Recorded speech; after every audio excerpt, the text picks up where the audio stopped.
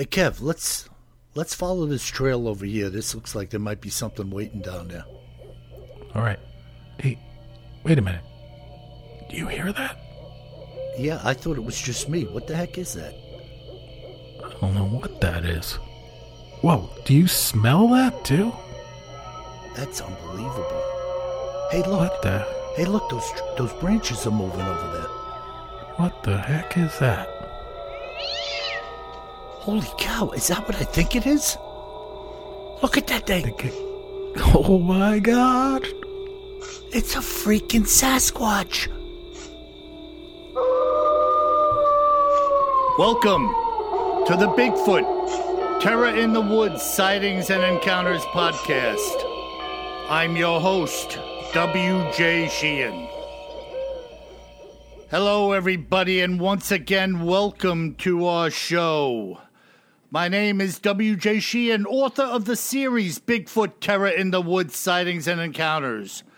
Volumes 1 through 8 available at Amazon in ebook and paperback, and volumes 1 through 6 at Audible, iTunes, and Amazon in audio format. And by the way, my Exorcist book, Truth and Lies, was just approved at Audible.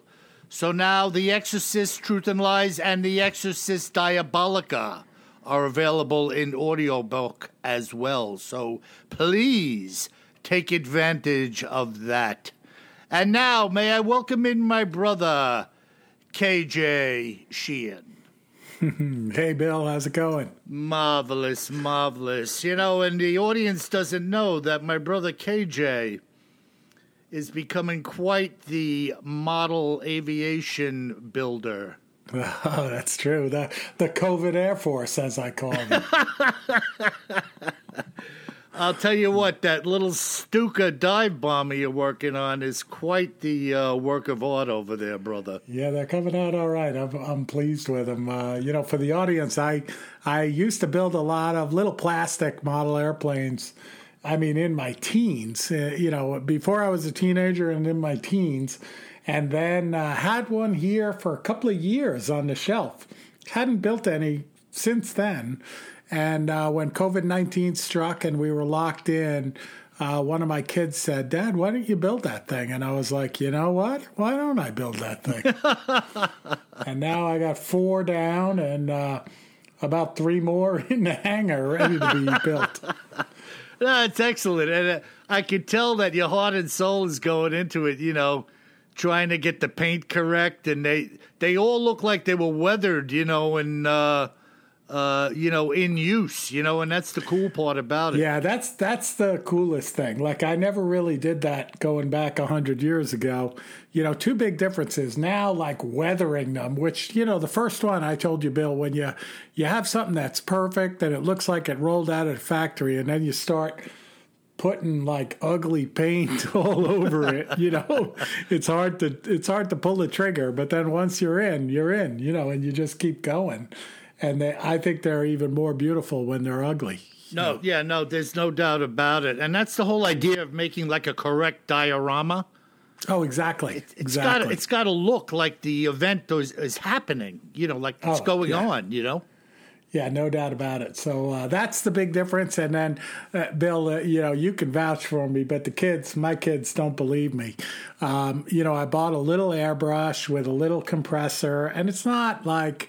I mean, I know a lot of people are struggling out there, but it's not a very expensive purchase, Mm-hmm. A little bit north of $50 for the combo. But Bill, when I was a kid, we didn't have much, and I would have the little, like, $4 airbrush that I bought from my paper route. And then, I don't know if you remember, but I had an old VW tire that I would pump up with air in the garage and bring it in and hook the airbrush to it in the kitchen. Well, it works, you know what I mean? It worked great. I mean, built some cool models back then, but I tell the kids that, and they think I'm telling them I walked to school uphill both ways in the snow with no shoes. And we did. But it was the absolute truth, folks. I had this old, dirty spare tire, and I would pump it up with a hand pump in the garage and roll it into the kitchen and put it on the floor and screw the airbrush into it until it ran out of air, and then I go out and pump it up again. And that was the kitchen in our 18-room mansion. Something like that. Well, my brother, what do you got up your sleeve tonight? Oh, man, we are going into the Other Oddities segment tonight. Nice. Very odd, Bill. I'm pretty sure you don't know this one. But All right. we're going to talk about the Monkey Man of New Delhi, India. Really? The Monkey Man? Monkey Man. Not to be confused with like the Rolling Stones. Or the Monkey Monkeys? Man. Or the Monkeys, yeah. So have you heard of this guy? I'm not sure. Is this fella that actually has the ability to climb around like sides of buildings and over houses and stuff as like a monkey would? He did some like jumping ability and probably some climbing ability. Wow. And he's going to sound a little bit like somebody else we covered a while back that did some jumping and climbing as well. Oh, the old Spring Heels Jack. Spring Heel Jack. Wow. Oh, that's Yeah, kind of so- cool. All right, let it rip, bro. Yeah, so it's pretty cool. So first we'll talk a little bit about New Delhi and Old Delhi.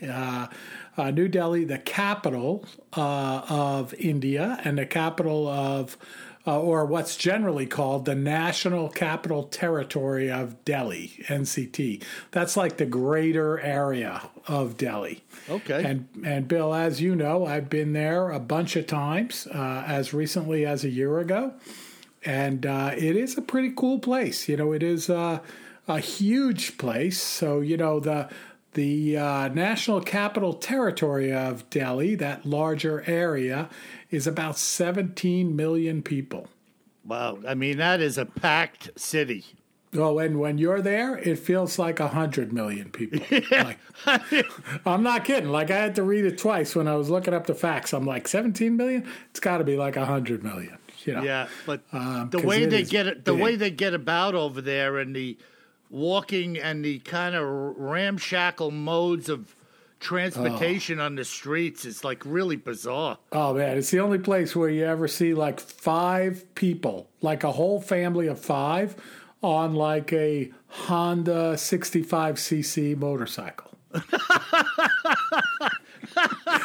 I kid you not. You not. Riding on 2 flats. And I'm not making fun of the people of India in any way. Like, first off, like a wild place to go, but the people are so nice. Yeah. And I mean, just wonderful people, and also not much of a language barrier, because it used to be a British colony. That's right. And a lot of the folks learned the Queen's English, so for being at a place where it feels like you're as far away as the moon, you can still communicate with almost everybody there. Yeah, very, very interesting. And very loving people over there. That's what I mean. Super loving, it's interesting. I was looking at it and looking at the stats, right, to do this story. And, I think of Delhi and New Delhi, the whole area, as, of course, there's a lot of technology there. That's what brings me there is the high-tech industry. A lot of really, really poor people, unbelievably poor. And then I was looking up the stats, and it's home to 23,000 millionaires and 18 billionaires in Delhi, which is crazy. Yeah, well, somebody's making money. Somebody's making money, right? There's a big gap. Now, like the question is the Monkey Man loving? Well, we're gonna go there now. So these reports of the Monkey Man started about 20 years ago, Bill, in May of 2001. And the reports started of a strange monkey-like creature that was appearing at night and attacking people. Oh, boy. Yeah. And, the eyewitness accounts were often a little inconsistent with one another, like with 2 basic groupings of accounts, which we'll go through. But, some of them described the creature as being about 4 feet tall, covered in thick black hair, get this, with a metal helmet, metal claws, glowing red eyes, and 3 buttons on its chest. Oh, my God. What the heck? What the heck? So, I had in my notes here, Bill, rack your brains a little bit, but who does this remind you of? But you got it already, right? But the helmet. Spring-heeled Jack with the metal claws and the metal helmet. A little more than 4 feet tall, though, but. Yeah, but something? First of all, if it was any type of person trying to dress up as a monkey or a little ape, that would be really weird, But the helmet and the metal claws and whatnot, that's very, very strange. So I'm with you. Like I was going to say, yeah, Bill, very strange for a person to dress up like a monkey that's 4 feet tall, but even stranger for a monkey to put on a metal helmet and metal claws and have 3 buttons on its chest. Yeah, most monkeys don't have a wardrobe assistant. I'm just thinking, I think that's even stranger.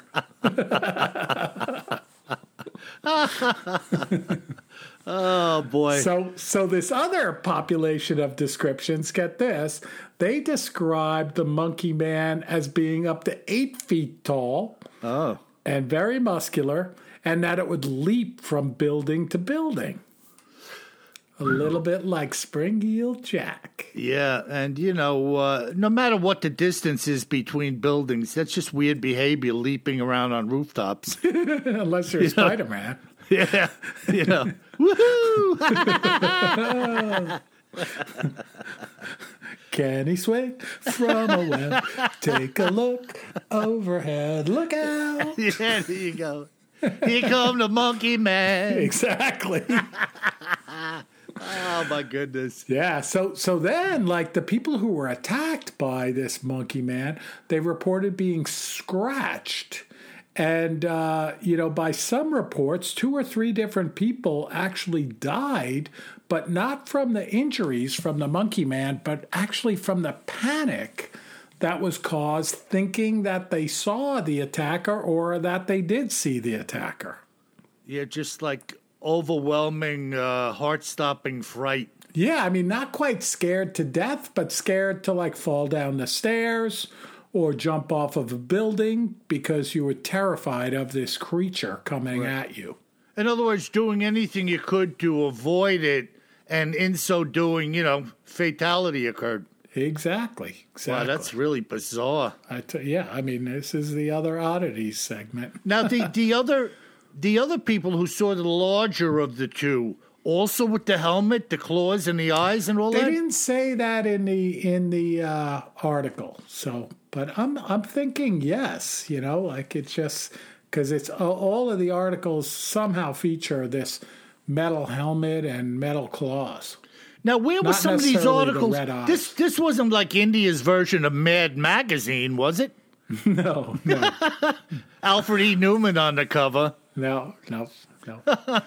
But it is a concentrated series of accounts all around a time in May in 2001. So a little bit like, Mothman or something like that, where it's all the sightings are concentrated in one period of time. So we're talking about a month's time. Exactly. And nobody was actually murdered by this thing. No, just scratched and bites. And we're going to get to some of the bites here. So wow. This comes out of an article. I couldn't figure out where it was written, but the headline, it was written in May 16th, 2001. And the headline is, I know it was picked up by Reuters and things like that. That's where I saw it. The headline was Monkey Man Fears Rampant in New Delhi.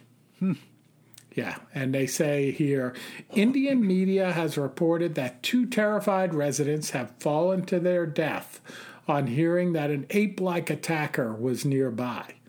Police reported that they were no closer to solving the mystery of an ape-like creature, which residents accuse of clawing and biting dozens of people in New Delhi over the past fortnight. Wow. Yeah. And they said, this is the police. They said, we have consulted doctors about the bites, and they say they were some sort of an animal and not a human. Wow, that's interesting. Yeah, very interesting. You know, the other thing, too, over there, Kev, is, you know, we get a little cushy here with the AC. You know, I have central air in my house.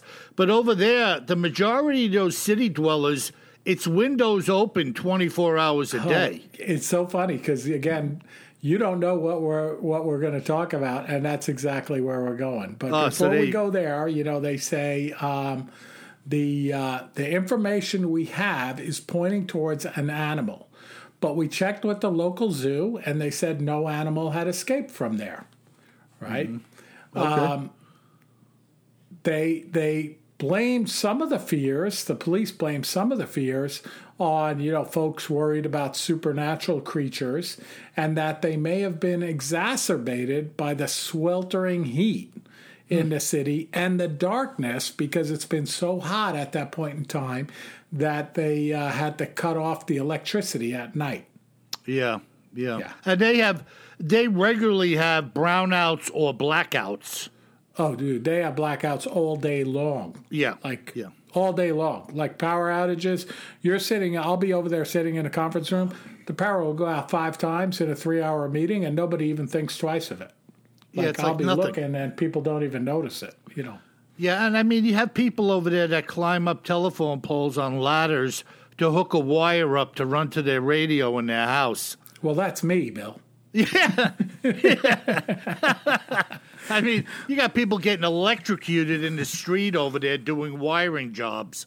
And by the way, it is super hot over there all the time. So, you know, last year I went over to Delhi, and on the weekend I went to see the Taj Mahal up in Agra, which is like 3 hours away. And I'd never been, as many times I've been to India, I never went to the Taj Mahal, which is spectacular. Mm-hmm. But when I was up at the Taj, it was like 115 or 120 degrees. Wow. I mean, wicked hot. Yeah. And it wasn't even, you know, it wasn't a record or anything. Yeah. It was and just that's like hot. Death Valley heat over here. Oh, no, it's humid too. Yeah. So not dry, not a dry heat. It's just awful. Wow. You know, wicked hot. Yeah, so it's funny. So the police, they started to urge the state-run power company to try to ensure uninterrupted power supply from dawn till dusk. From dusk till dawn to try to ease the panic, right? Mm-hmm. And then this the public's fear of the Monkey Man, they write in this article, was so great in an area called Noida, a New Delhi suburb, that folks caught and beat up a 4-foot-tall wandering Hindu mystic, mistaking him for the Monkey Man. It's kind of funny, unless you're the Hindu mystic. Yeah. Fists and boots clobbering you. It's not too funny. Unbelievable. And God forgive me. I'm just picturing this 4-foot Hindu mystic getting shoved around in some dark alley. Worse, Bill. When you read the whole story, he's in the forest, like performing some type of Hindu rituals and stuff like that. And these people all come up to him. It's kind of like Young Frankenstein, with like torches and that, thinking he's a monkey man, and he's out there praying and doing a ritual. Right. Unbelievable. Unbelievable. Here he is. Let's get him. Get him. So the police had these, sketch artists put together some portraits from the victims of the creature. And they put together the drawings. I'll put them up on BigfootTerrorInTheWoods.com. And the drawings suggested that it's more human than pure monkey. And that's worth mentioning because I didn't talk about it earlier, but I've been in some of the cities of India, not necessarily Delhi, where there's some big honking monkeys running around that'll scare the bejesus out of you, Don't those monkeys ever attack people? They do. They will come after you and howl at you and stuff like that. And some of them are pretty big, Well, you look what's happened around this country with some of these people who think they can own a chimpanzee. Oh, yeah.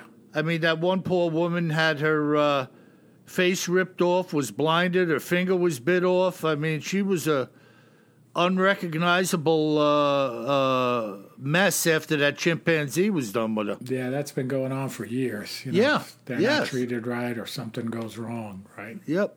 They just get ticked off and start attacking humans. Yep. So I guess one of the newspapers over there called the Indian Express quoted a resident of this suburb called Noida as saying that the creature, as small as a cat, bit her fingers and two of her husband's teeth were knocked out by a metallic hand. Yes, no matter what we think about the potential of a monkey of some kind being at the root of this, you can't deny the reports of the helmet, the glowing eyes, the buttons, the claws.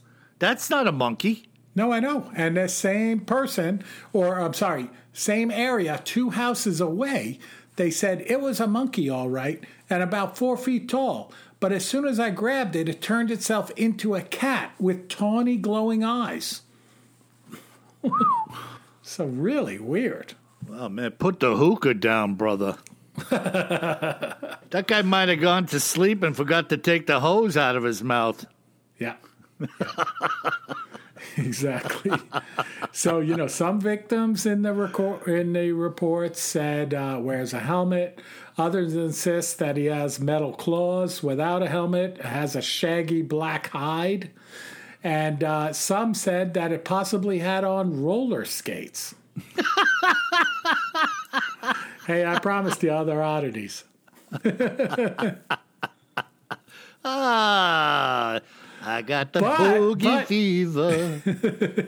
So during this period, what they call the Monkey Man reign of terror, he struck so many times across the Capitol, but that some of the police officers at that time thought that there must be more than one Monkey Man. Wow. Yeah. A family, a troop of monkeys, as they call them. A little gang of Monkey Man. Yeah, and then they were sighted going down the street in New Delhi on a half dozen 65cc Hondas. The monkey men. Carrying axes. It's like a gang. Exactly. So, and in this article, Bill, they say the Delhi residents, it seems, are not the first victims of this phenomenon. A scratcher known as Spring-Heeled Jack appeared in London in 1837. Yeah. He, too, had ironclad fingers, glowing red eyes, wore dark clothes, and scratched his victims. And he was never found. Yeah, and Spring-Heeled Jack obviously was a totally different description than this Monkey Man, although we had two there, right? We had a 4-footer and an 8-footer. Yep.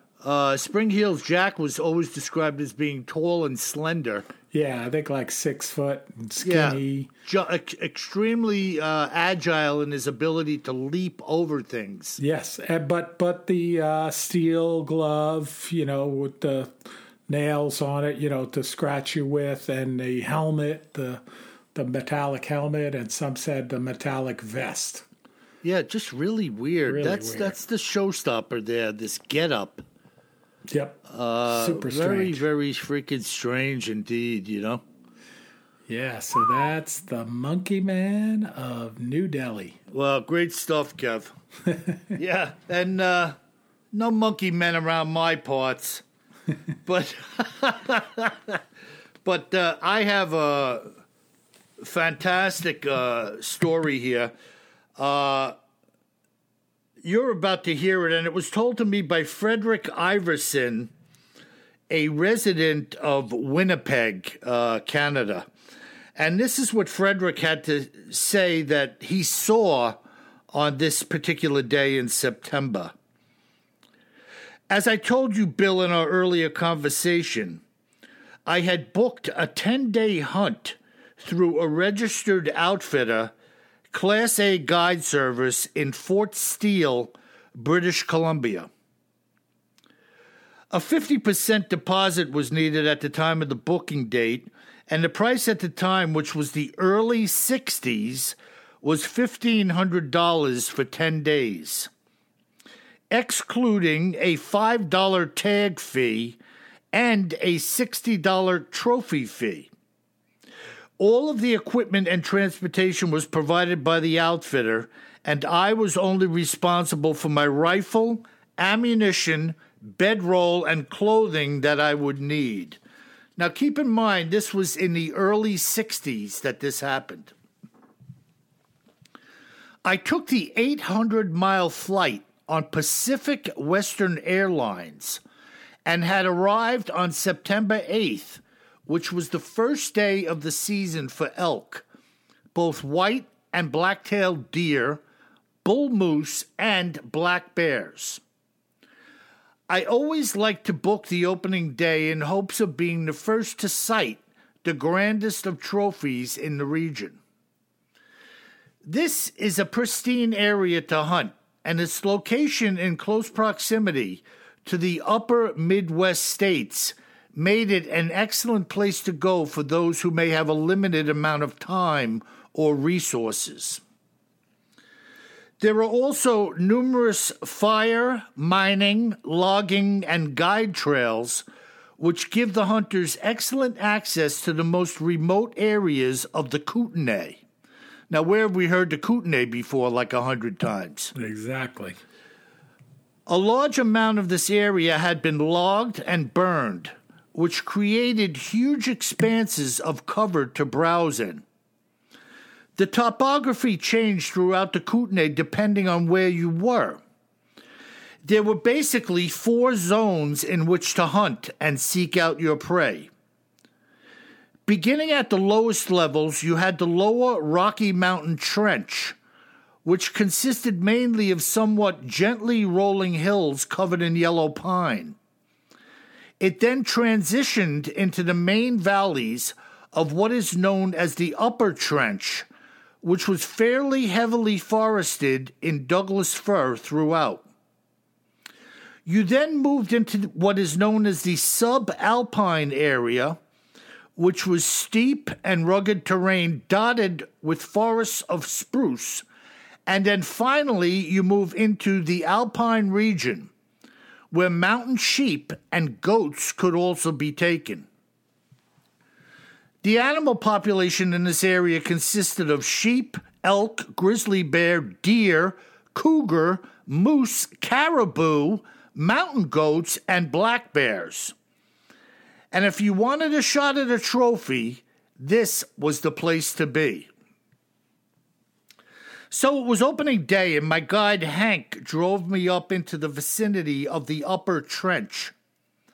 This was, as Hank had told me, the best area in his opinion to find a trophy bull elk.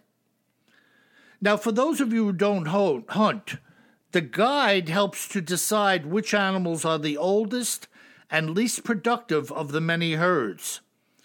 In taking these animals, there's minimal, if any, effect on the health of the herd, and this is just one of the many reasons to have a guide with you on the hunt.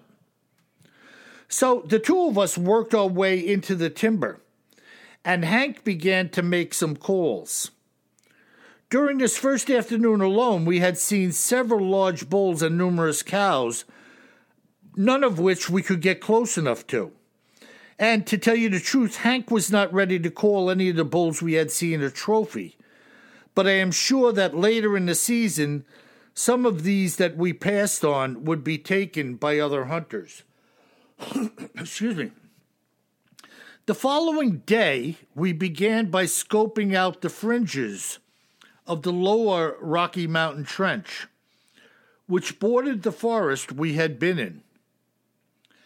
We were hiking our way through a variety of trees and terrain, stopping occasionally when Hank worked his binoculars across the surrounding area. There was an incredible amount of wildlife around us. We had seen a large grizzly walking at about 600 yards, which always sent a chill down my spine. One of my greatest fears being running into one of those up close and personal. They are quite formidable when you see them at close range. The two of us spent the next 7 hours, much as we had the day before. combing the landscape for the perfect bull. Although we had once again seen numerous candidates, we had passed in hopes of a better find tomorrow. Excuse me, let me grab a little drink of water here. I'm drying out. Now, generally, I would have taken one of the bulls we had seen already, but I had 8 days left, and there was no chance of me going home empty. The following day, the weather turned ugly. It was wet and cold. Having dressed for the day, we headed back into the upper trench once again. We made our way into an area that was about 2 miles due west of where we had been on the first afternoon. It was maybe 2 hours into the morning when we heard a loud howl coming from the forest to our north.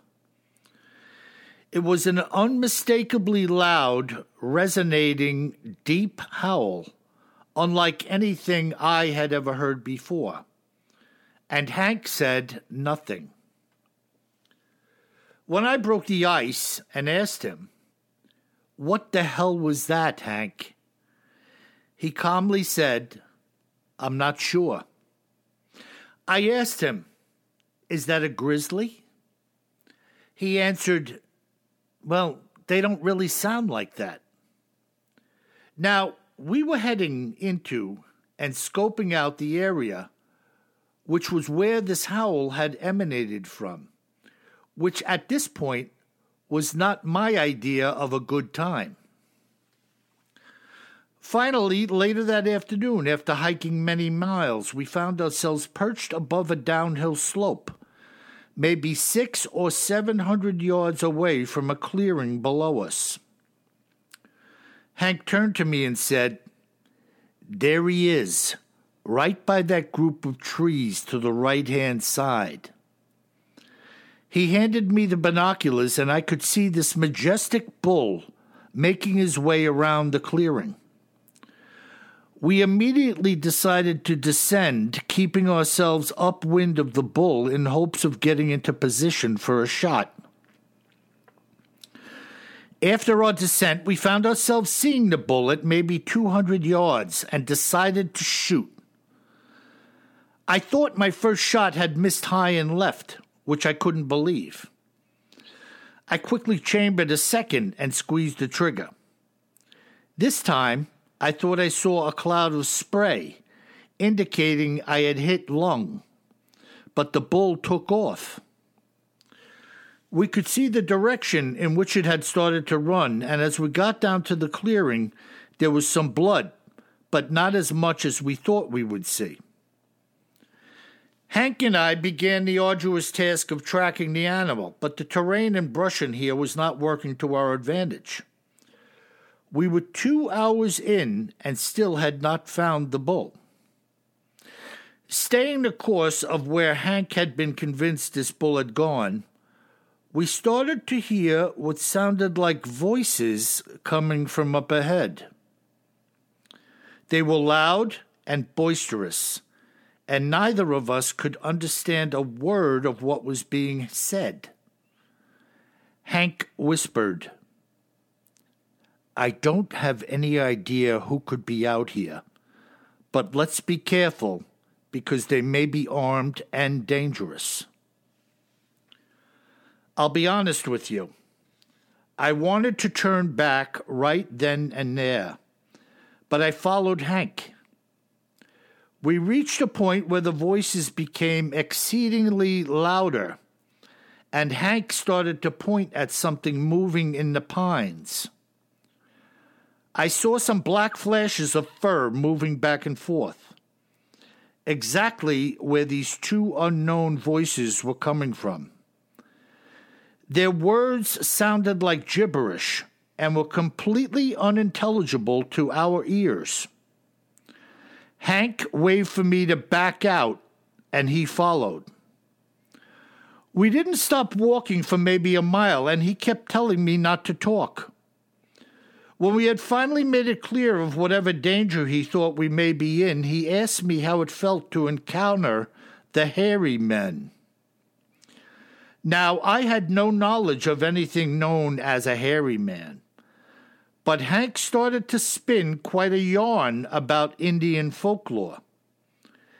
It was then that he told me about the howling we had heard earlier, stating that he knew it was them, having heard it before many times. His feeling was that more likely than not, they had found our kill before we got there, even though we didn't see it or them per se. Hank said that several years ago he had seen one walking across the Alpine zone, but had never dreamed of having anything occur up close and personal like today. Especially not this odd kind of talking that we had heard.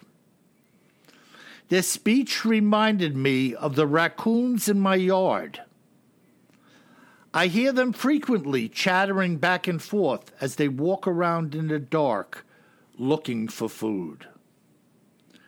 What do you think of that, Kev? Whoa. The hairy man. I mean, that's pretty freaking creepy, you know? That is really creepy. And this guy, the guide, Hank, wasn't letting on to him initially about the howl. Yeah. But then after they banged this bull and were having a tough time finding it, as they approached, they saw something black. I guess Hank knew what it was at the time. Yeah. And the gibberish was that language we hear about. Yeah, exactly. So his feeling, waving them out, was not to take a few shots into the trees and scare them off or whatever, but to get the heck out of there and that they found the prize. Yeah.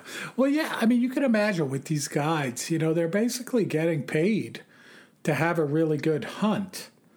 Not to have an excuse for not having a good hunt because they saw a hairy man. So he doesn't want to startle them, have them make a noise. I mean, the people he's guiding, until he has to tell them about what it is. So it kind of makes sense, right? Yeah, and maybe there's a certain sense of danger. Like, I got to get, not only do I want to get out of here, but I've got a paid client. Yeah. I meant when he heard the howls, like, why distract the guys with what it is? We got to get a hunt done here.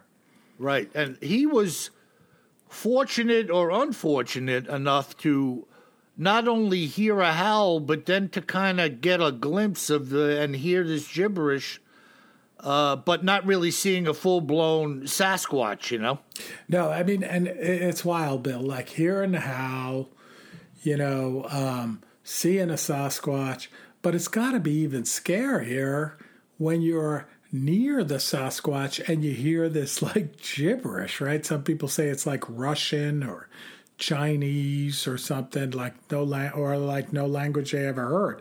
I mean, I think the only thing creepier than seeing a Sasquatch is hearing Sasquatch talking to one another. Right? I mean, it's just weird. Yeah, no, it is.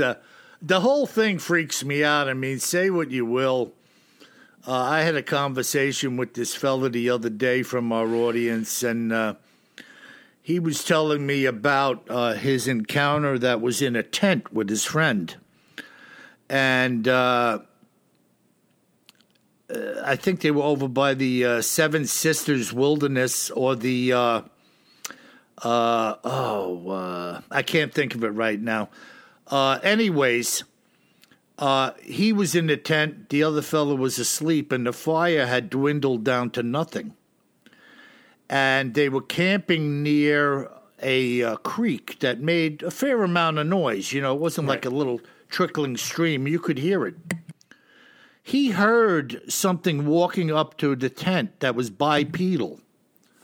Thump, thump, thump. He could tell it wasn't a bear or an elk, and he knew enough about the outdoors to know that most animals, when they come in to sniff, come low. Right. They have their snout down and they're sniffing around the base of the tent, not the top. Right. So this thing came thumping over to the tent, and he heard it heavy breathing and sniffing up by the top vent on the tent. Oh, yeah. This was, he wrote in, right? And you ended up certainly talking did. to him. Yeah. Because we did that letter last podcast or the podcast before, but we hadn't talked about you chatting with him. Yeah, well, like I love to talk to people. And I had a good conversation with him.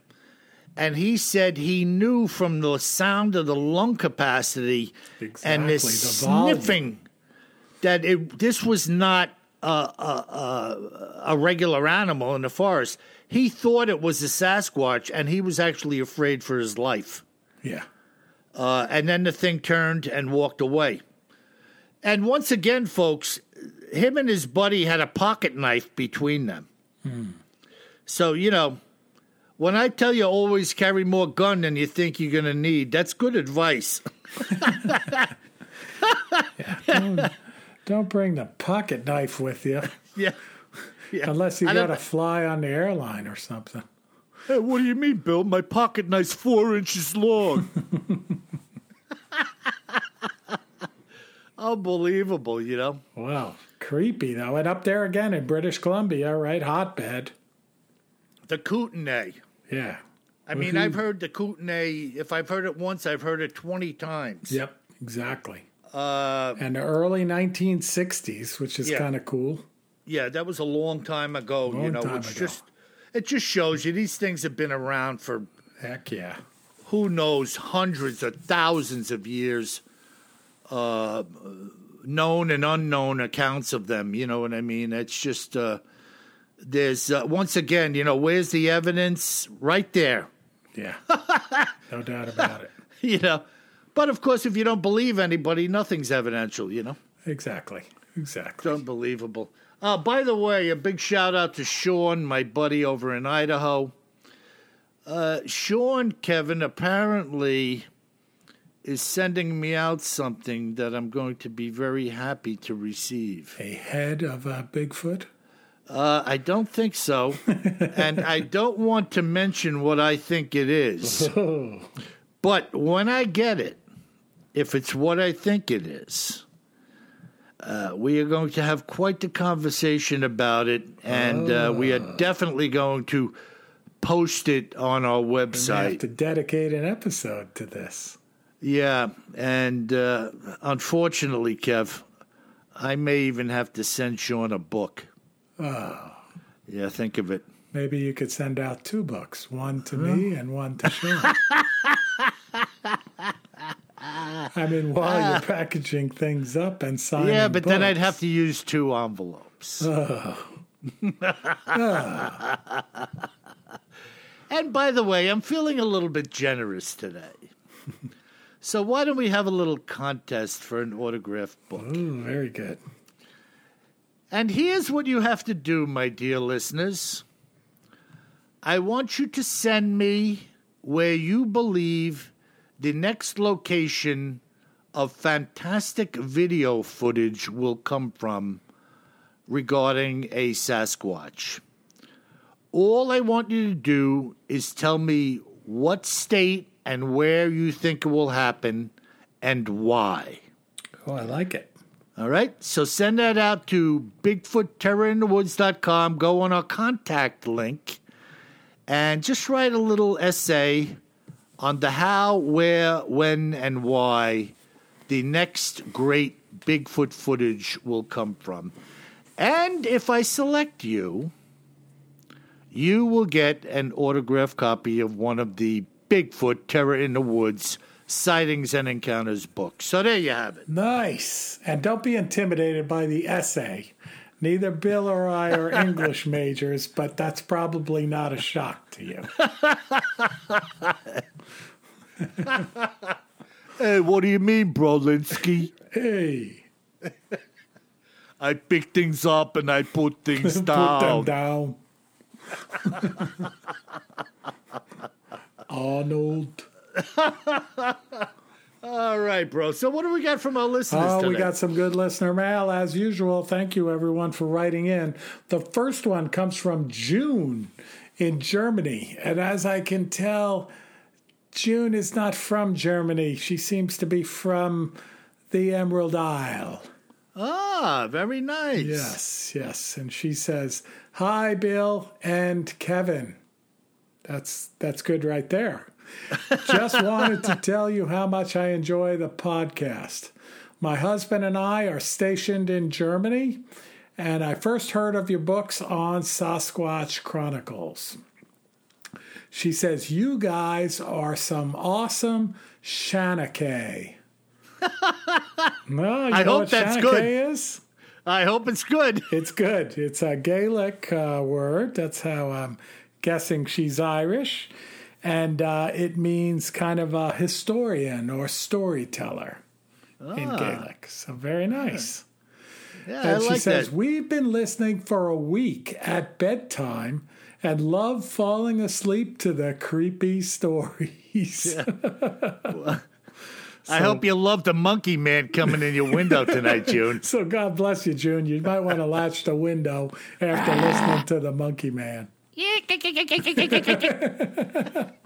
And she says, "You guys have a grand sense of humor, too. Great work, and slante. And slante to you, June." Well, I guess if they're stationed in Germany, they're in the military. Some kind of military, so thank you for your service.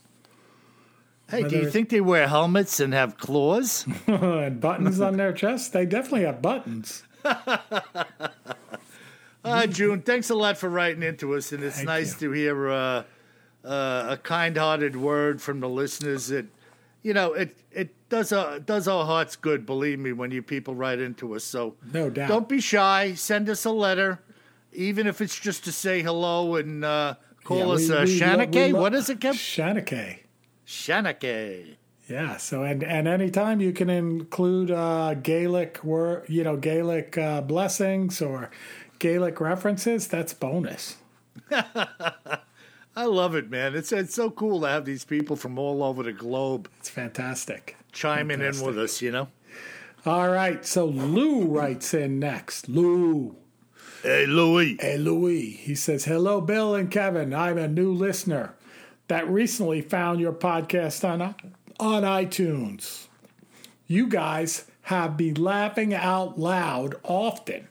Hearing Bill talk, I couldn't help but want to know where he was from. Just as I suspected, New York. You're both doing a great job." And then Bill, get ready. He says, "DVDs are a thing of the past. Everything is streamed online these days. But if you must have them, Amazon has everything. Forgive me if I'm a little late to the game." And guess where Lou is from, Bill? I know where Lou is from. Ronkonkoma. Yeah, he's a Ronkamonka rowdy. Exactly.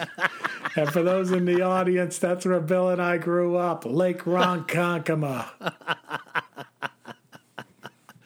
I don't know if Ronkonkoma is the same as it used to be. You got to tell me, man. I haven't been there in ages. Yeah. No, it's used to be a lot of freaks and weirdos and hippies wandering around down in town. Now it's all freaks, weirdos, and hippies? Yeah. Now everybody's a freak it's and a weirdo. It's not a lot. It's everybody. Hey, Louie. Louie, thanks for writing in, Lou. Say hi to the lake and the Barbarian Inn. Yeah. That's too bad they knocked that place down. That's long gone. I used to go there for the Boy Scouts Silver Arrow and Gold Arrow dinners. And I don't know if you remember him, Frankie Majewski and his sister. Yeah. They used to play accordions over there. Oh, I never went to those affairs. Yeah, I mean, it was a real German place, absolutely. I called it Barbarian, but it's the Bavarian Inn. Yeah. Yeah. That was authentic. That was a go-to place back in the day, and now it's nothing. You wouldn't even know it was there. Right on the lake. Amazing. Real close to Little Vincent's Pizza. Yeah. Right? And now that's the real deal. Vinny's Pie is great. And then I used to play lacrosse for a bar there called Christopher's. Uh-huh. Yeah, which was fun. Right down from Little Vinny's. Yeah, that was in that little strip mall over there, right? Yeah, strip mall. Everything's a strip mall. Yep. That's great stuff. Good stuff. Lou, you're bringing back the memories. All right, we're going to go to Chris next. And Chris is in the southwest of the UK. So time for your accent, Bill. What are you trying to say, brother? He says, I live in an area called Worlbury. No, you don't. You're lying. When would you guys like me to call, time of day wise? What area in the U.S. are you in? So I can gauge this. He says he has a lot more detail to what comes below. So he says, my property butts right up next to a set of woods called Worlbury Woods or Weston Woods. The woods are a beautiful place to live next to, and they have been around a long time. They've proven to be some 2,300 years old. This is due in part to there being an ancient Briton Iron Age fort inside the woods, although this is basically now a hill and some rubble. Many ancient artifacts have been found in the woods, arrowheads and the like, and also 18 or so human remains. The woods also have a darker past. One murder has been committed in the woods that we know of, to which no suspect has yet been found. Regarding this wolf-like creature that I write about, I myself have had one clear visual sighting on a very windy night in which the creature I saw attacked and killed a deer. I was intently watching the deer when it attacked it. When and after this happened, the wolf creature pushed itself up off of the deer's body and stood on its rear legs. After looking at each other, I was then verbally shadowed after hearing very loud noises next to me from something else I couldn't see next to me in the woods. Whilst this happened, my dog would not take her eyes off of the trees next to me, with his tail stiff as a board as I walked slowly back out of the woods. I have also had one sighting in which the trees above me shook like crazy. There have also been many verbal instances in which lots of very, very loud howling takes place. I now, after having had myself visual sighting, only walk my dog on the perimeter rather than on the inside of the woods. Sounds like a good call. Yeah. He originally contacted me saying he had some type of possible dogman or wolfman sighting. Yeah. And I just haven't gotten, Kev, the time zone thing and work and everything is very odd to try to figure out when I would even try to connect with this fella to get more details, you know? Yeah. Now, what do you think of this bloke? You think he's pulling my tail or he's telling the truth? I think they got some werewolf, dogman, whatever it takes, roaming around the moors. I believe it. And I'll tell you what else I believe. I think this is a job for Sherlock Holmes. Stay on the path. Don't go in the moors. Remember the Hound of the Baskervilles? Oh. I always loved that. Gets I could watch creepy those over old there. movies. Yeah. Yeah, the Hound of the Baskervilles. I always liked that movie back from the 80s. I don't know if you ever saw it, called American Werewolf in London, too. I never saw the whole thing, but I did see the initial attack when they made their way into that pub and everybody kind of snubbed their nose to him and made him go back out. Remember the name of the pub? Here we go, trivia. No, I have no idea. The Slaughtered Lamb. Oh, that's right. It had the picture of the lamb with a knife in it or something on the wall, right? And they come walking in and the guy misses the dartboard. And he's like, I never miss. Yeah.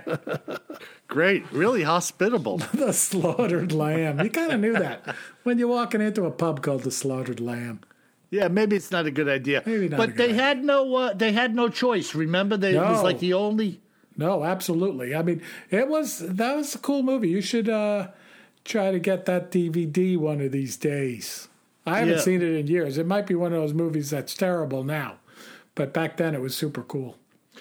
Well, according to Ludo, DVDs are out. And I got back to Lou and I told him I just bought the 3 DVD set. I just drew a blank from a buddy who used to do the Survivor Man Bigfoot, Les Straub. Oh, yeah, Les Straub, yeah. Yeah, I bought his 3 DVD Bigfoot seasons, however many there were. I just wanted to have them that I could go in and out of them and watch them in their entirety again. Oh, yeah, as I have time. I mean, Lou probably doesn't have a cassette player in his car anymore either. I mean, come on, you know. Well, who doesn't have a cassette player? Come on. I'm just saying. What kind of car you drive? And I got an 8-track. All right, and our last letter, Bill, comes in from Bob in Texas. And I think you talked to Bob, too. So he says, Bill and Kevin, love your show. It provides a great combination of education, terror, and humor, and is always fun and interesting to listen to. A couple of shows ago, you discussed the Noxie monster in Oklahoma from the 70s. Mm-hmm. I've been interested in Sasquatch since I first read Ivan T. Sanderson's book, Abominable Snowman, Legend Come to Life. By the way, folks, a great book. Mm-hmm. Really good, right? Yeah, there's so much data in there. Oh, it's just every time I come across one of these cryptids, I go to the index of that book, and they're in there. It's amazing. Yeah. So he anyway, was very thorough. Back to Bob. So he says, where was I here? A legend come to life. He said he's been involved in Sasquatch research since the 1970s. First with the Dallas-based Sasquatch Research Society, then with BFRO for the last 10 years with the TBRC, now NAWAC. Sasquatch activity in East Texas, Louisiana, Oklahoma, Arkansas area has been frequent over the many years, but I had forgotten about the Noxie monster. In fact, our NAWAC website, I believe, has a narrative on the Noxie beast. I have copies of the newsletter of the Old Dallas Bigfoot Research Society from 1978 to 1981, if you might be interested. I don't remember if we had investigated the Noxie monster, although it may have been done by others in the group before I joined in 1978 when I moved to Texas. My first investigation with the group was that of the, let's see if I can say this, I don't know this one, Atchafalaya Basin in Louisiana, Atchafalaya Basin, in 1978, investigating a series of sightings on the campground.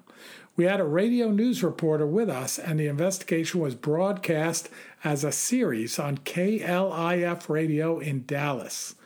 Once again, I really enjoy your podcast. Keep up the great work. Bob in Arlington, Texas.